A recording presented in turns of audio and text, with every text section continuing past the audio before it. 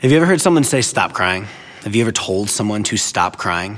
As a crier myself, somebody who will cry at the drop of a dime, I've always been incredibly allergic to this phrase.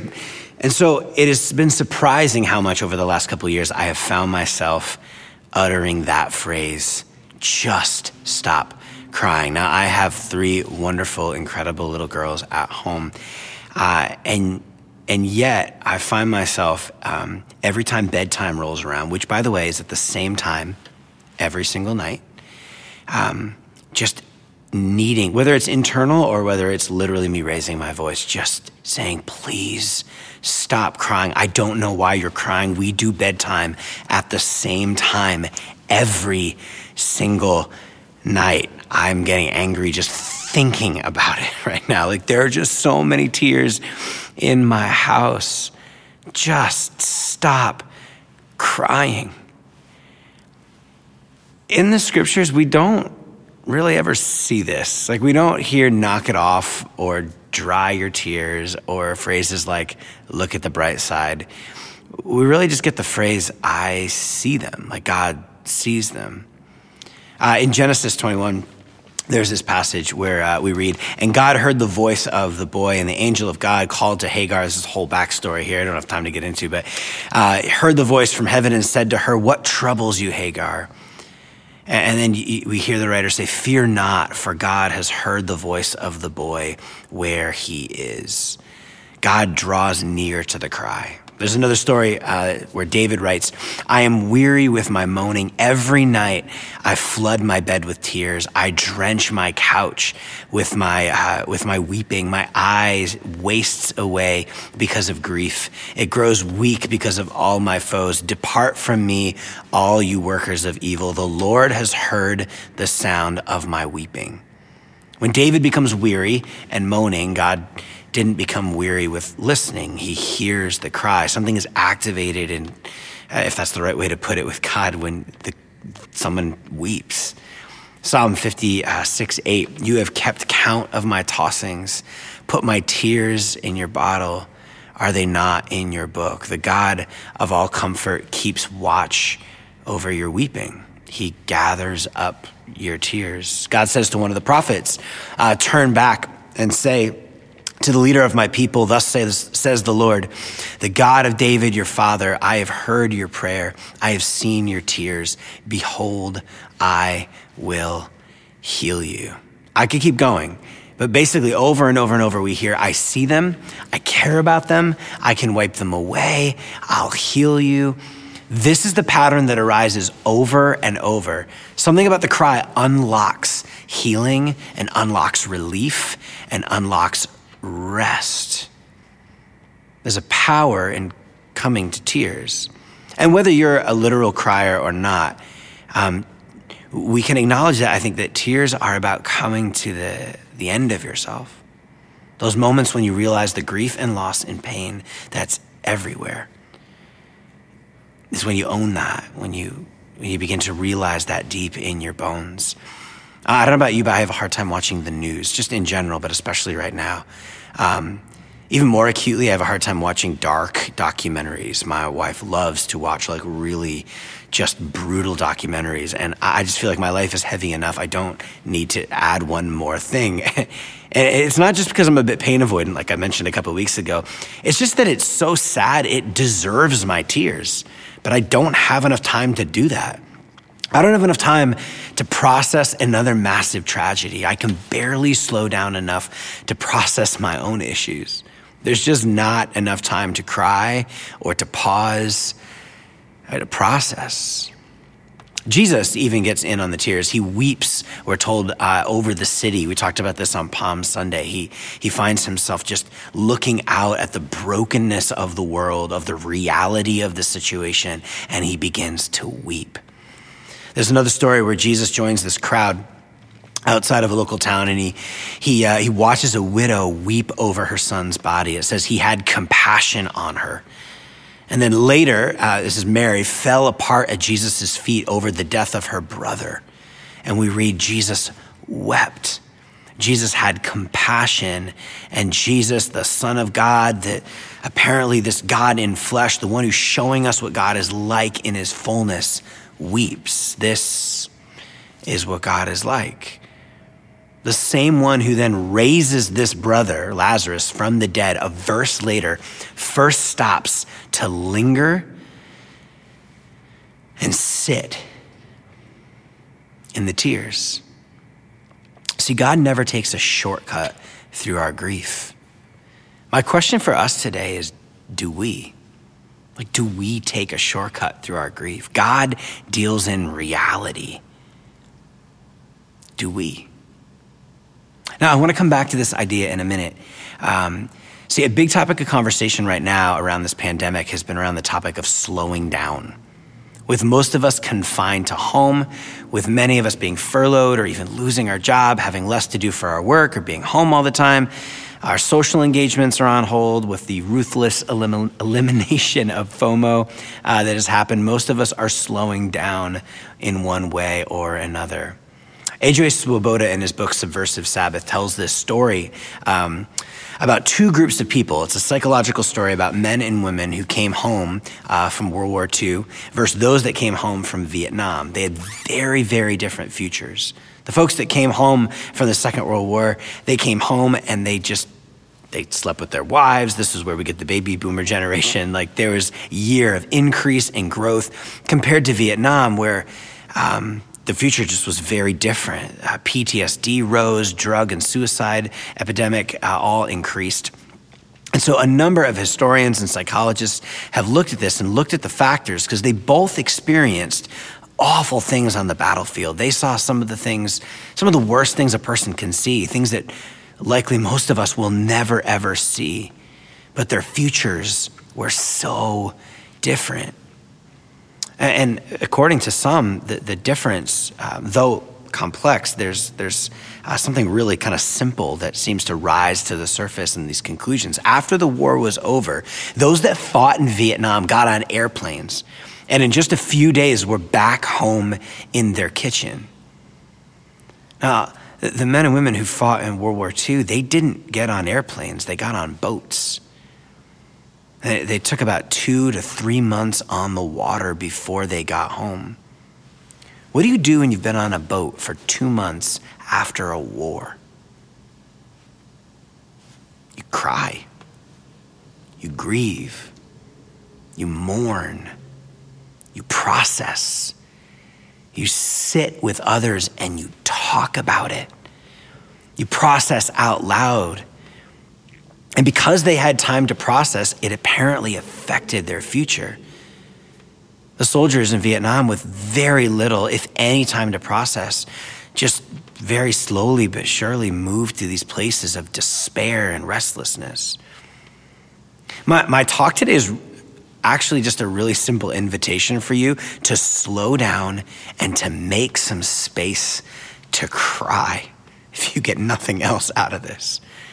Time to grieve and time to process. There is something about slowing. Jesus, for instance, was rarely, if ever, in a hurry. Matthew 14:23 says, after he had dismissed the crowds, he went up on the mountain by himself to pray. And when evening came, he was there alone.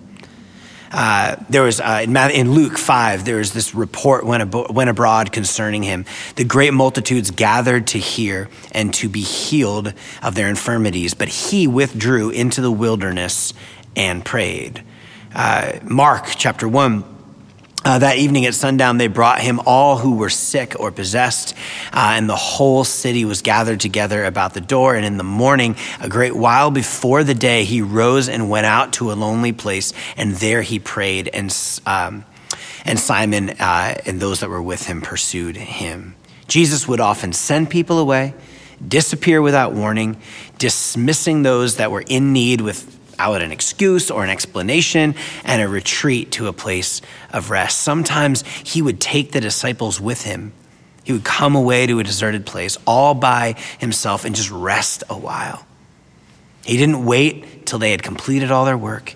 He invited them to rest right in the middle of their busyness. Come with me, he said. Let us stop or he says, let us rest, or let us pray. Resting and slowing and Sabbath, all sorts of benefits to these things that we've talked a lot about over the last year at Sanctuary. But today, I just want to point out how it helps us deal in reality. I've used this analogy before, but I just think it's the best because I suffer from this, whatever it is, like this issue in a serious way. I don't know anyone out there deals with man sickness. Like man sickness, according to a really technical definition, is this: primarily affecting adult males, man sick often occurs when the afflicted has an illness and injury that immediately reduces him to an infantile state. At this time, the individual becomes toddler-like in needs and demands, often will require full attention from those who are in his vicinity, and will not be satisfied until every person in a 3-mile radius knows and is as miserable as he is. Intolerant of any other person who is not waiting on him and his demands at lightning speed, it can resemble a full-blown narcissist at this time. It's a brutal definition. What's really going on, I think, with man sickness, at least with me, is that it's just that I can finally stop a bit. It gives me a reason to stop, an excuse to stop. Because deep down, I know that I need to just rest. I need to reevaluate how I'm doing and what's going on below the surface. And it just gives me an excuse. Dr. Wayne Muller says that in his relationships with his patients suffering with cancer, AIDS, and other life-threatening illnesses, he says, I'm always struck by the mixture of sadness and relief that they experience when illness interrupts their overly busy lives. While each shares their particular fears and sorrows, almost everyone, he writes, confesses some secret gratefulness. Finally, they say, at last I can rest. What's this doctor pointing out? It's that if we do not allow for a rhythm of rest in our overly busy lives, illness actually becomes our rest. Illness becomes our break. Illness becomes our Sabbath, our pneumonia, our cancer, our heart attack, our accident, our pandemic. It helps us to stop. And when we're there in that moment, like I think a lot of us are now, there's an invitation for us to ask, what if I didn't need a crisis to slow me down? What if I didn't need this to slow me down? Now, we hate this because when we slow down, when we're silent, when we put our phones down, when we close our computers, when it's just you and your journal or you and your thoughts, it's just you and God, there is no avoiding anything. You have to confront who you are. Slowing and silence will usher you into reality. Or you'll just use this moment to watch more Netflix or more porn and consume more like YouTube than ever before, which is what's happening. You just become another statistic in a world that seems to not want to deal in reality. We just want to escape.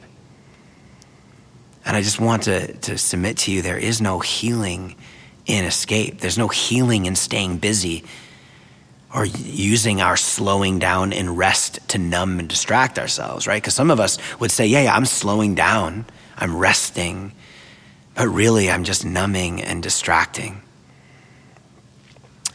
Wayne Muller goes on to say this in his book, Sabbath: a successful life has become a violent enterprise, and he puts success in quotes. He says, we make war on our own bodies, pushing them beyond their limits. War on our children because we cannot find enough time to be with them when they are hurt and afraid and need our company. We make war on our spirit because we're too preoccupied to listen to the quiet voices that seek to nourish and refresh us.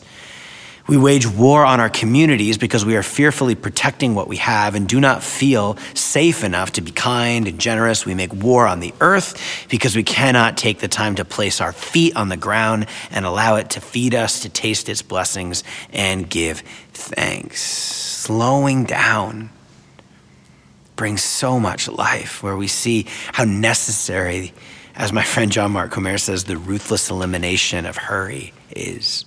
Slowing down helps us become aware of what reality is. John Mark actually gives some ideas on how to slow down. He talks about like intentionally driving in the slow lane. That alone, I think, would drive some of us just absolutely insane.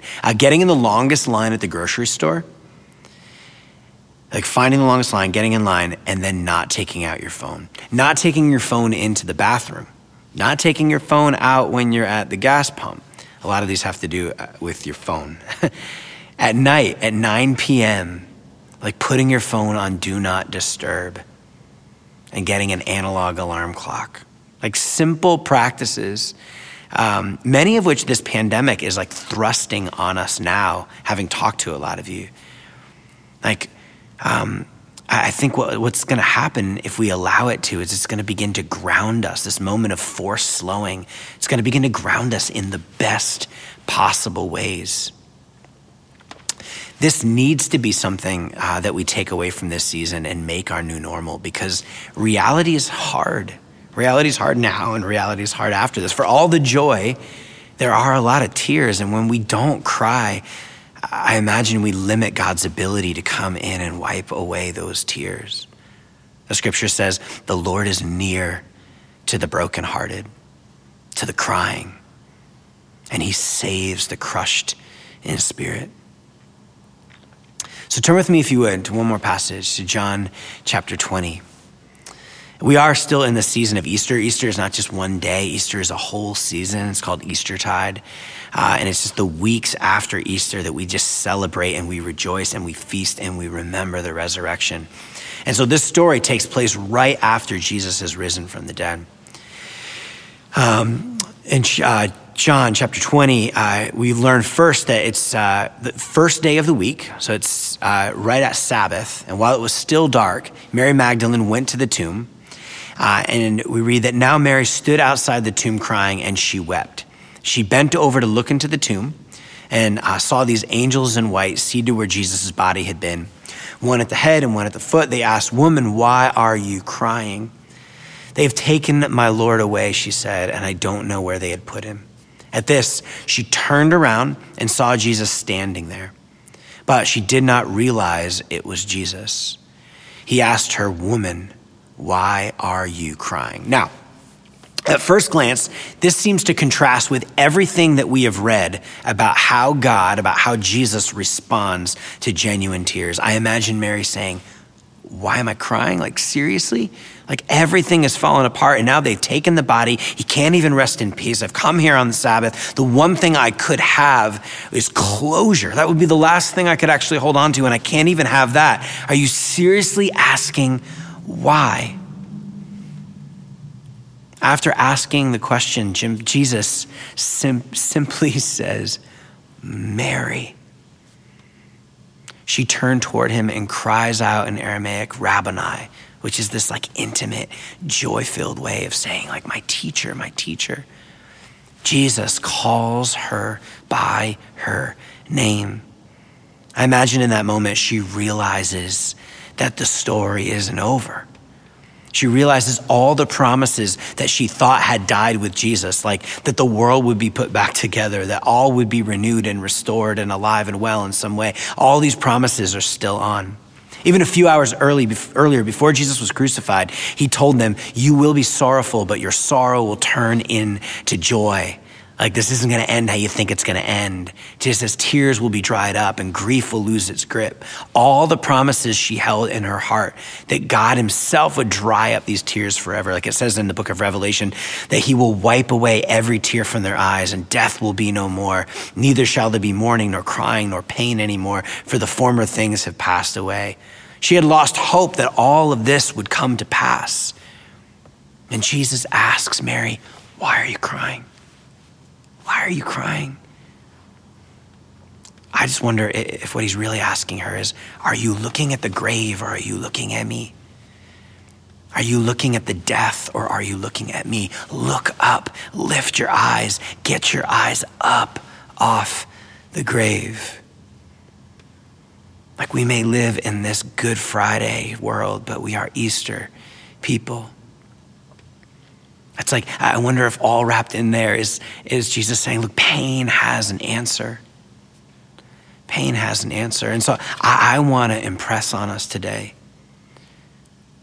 is that you have to slow down long enough to engage reality, to know what and where like the tears are, and then place that pain in this larger story of every tear being wiped away. This is, by the way, what Martin Luther King Jr. would do all the time. I mean, speech after speech, whether it was a famous, speech in DC, or whether it was like in a pulpit at some small church in Alabama, these lines of, I've been to the mountaintop. I've seen how this ends. He keeps quoting Revelation. God will wipe away every tear. I've seen how this all gets resolved. God's going to put it all back together. The moral arc of the universe bends towards justice. He keeps leaning into that larger story. You can place your tears in this larger hope. In one of his more famous speeches, he says this. He says, I know you are asking today how long it will take. Somebody's asking, how long will prejudice blind the visions of men and darken their understanding? Somebody is asking, when will wounded justice lying prostrate on the streets of Selma and Birmingham and communities all over the South be lifted up, this dust of shame to reign supreme among the children of men? Somebody's asking, how long will justice be crucified? He says, I come to say to you this afternoon, however difficult the moment, however frustrating the hour, it will not be long. And then he repeats this refrain. How long? Not long. How long? Not long, because you shall reap what you sow. How long? Not long. Truth forever on the scaffold. He just goes on and on and on with that refrain. How long? Not long. See, when you can cry, when you can deal in reality, you can experience real hope and real fasting. When you can slow down enough to process your pain and fear and frustration, to know what's going on in your heart, you can experience real healing because God deals in reality. And when we don't slow down long enough to wrestle with all that, when we just numb or we just turn away, I think we eventually, on a long enough timeline, all of us experience despair. Jesus asks Mary, why are you crying? Maybe Jesus is asking some of us today, why aren't you crying? Why aren't you? Like, where do you need to create a new normal to slow down so that you can deal in reality? So you can rest and process and be present with what's really going on beneath the surface. To slow down enough to hear God speak your name and bring life. Henry Nouwen says, the spiritual life is a life in which you gradually learn to listen to a voice that says something else, that says, you are the beloved and on you my favor rests. He's quoting God, blessing Jesus. I want to hear that voice, he writes. It's not a very loud voice because it's an intimate voice. It comes from a very deep place. It's soft and it's gentle. And I want you to gradually hear that voice, he says. We both have to fear that voice and to claim for ourselves that that voice speaks the truth. It tells us who we are. That is where the spiritual life starts, by claiming the voice that calls us the beloved, that calls us loved. And to those who are crying, who are awake to the ache of this moment and to our world, may you hear all that's bound up in Jesus' question, Mary, why are you crying? Because we know that wrapped up in all that is Jesus saying, heck, I know things are hard. I've wept too, but know that the crying stops. Know that these tears can and will turn to joy.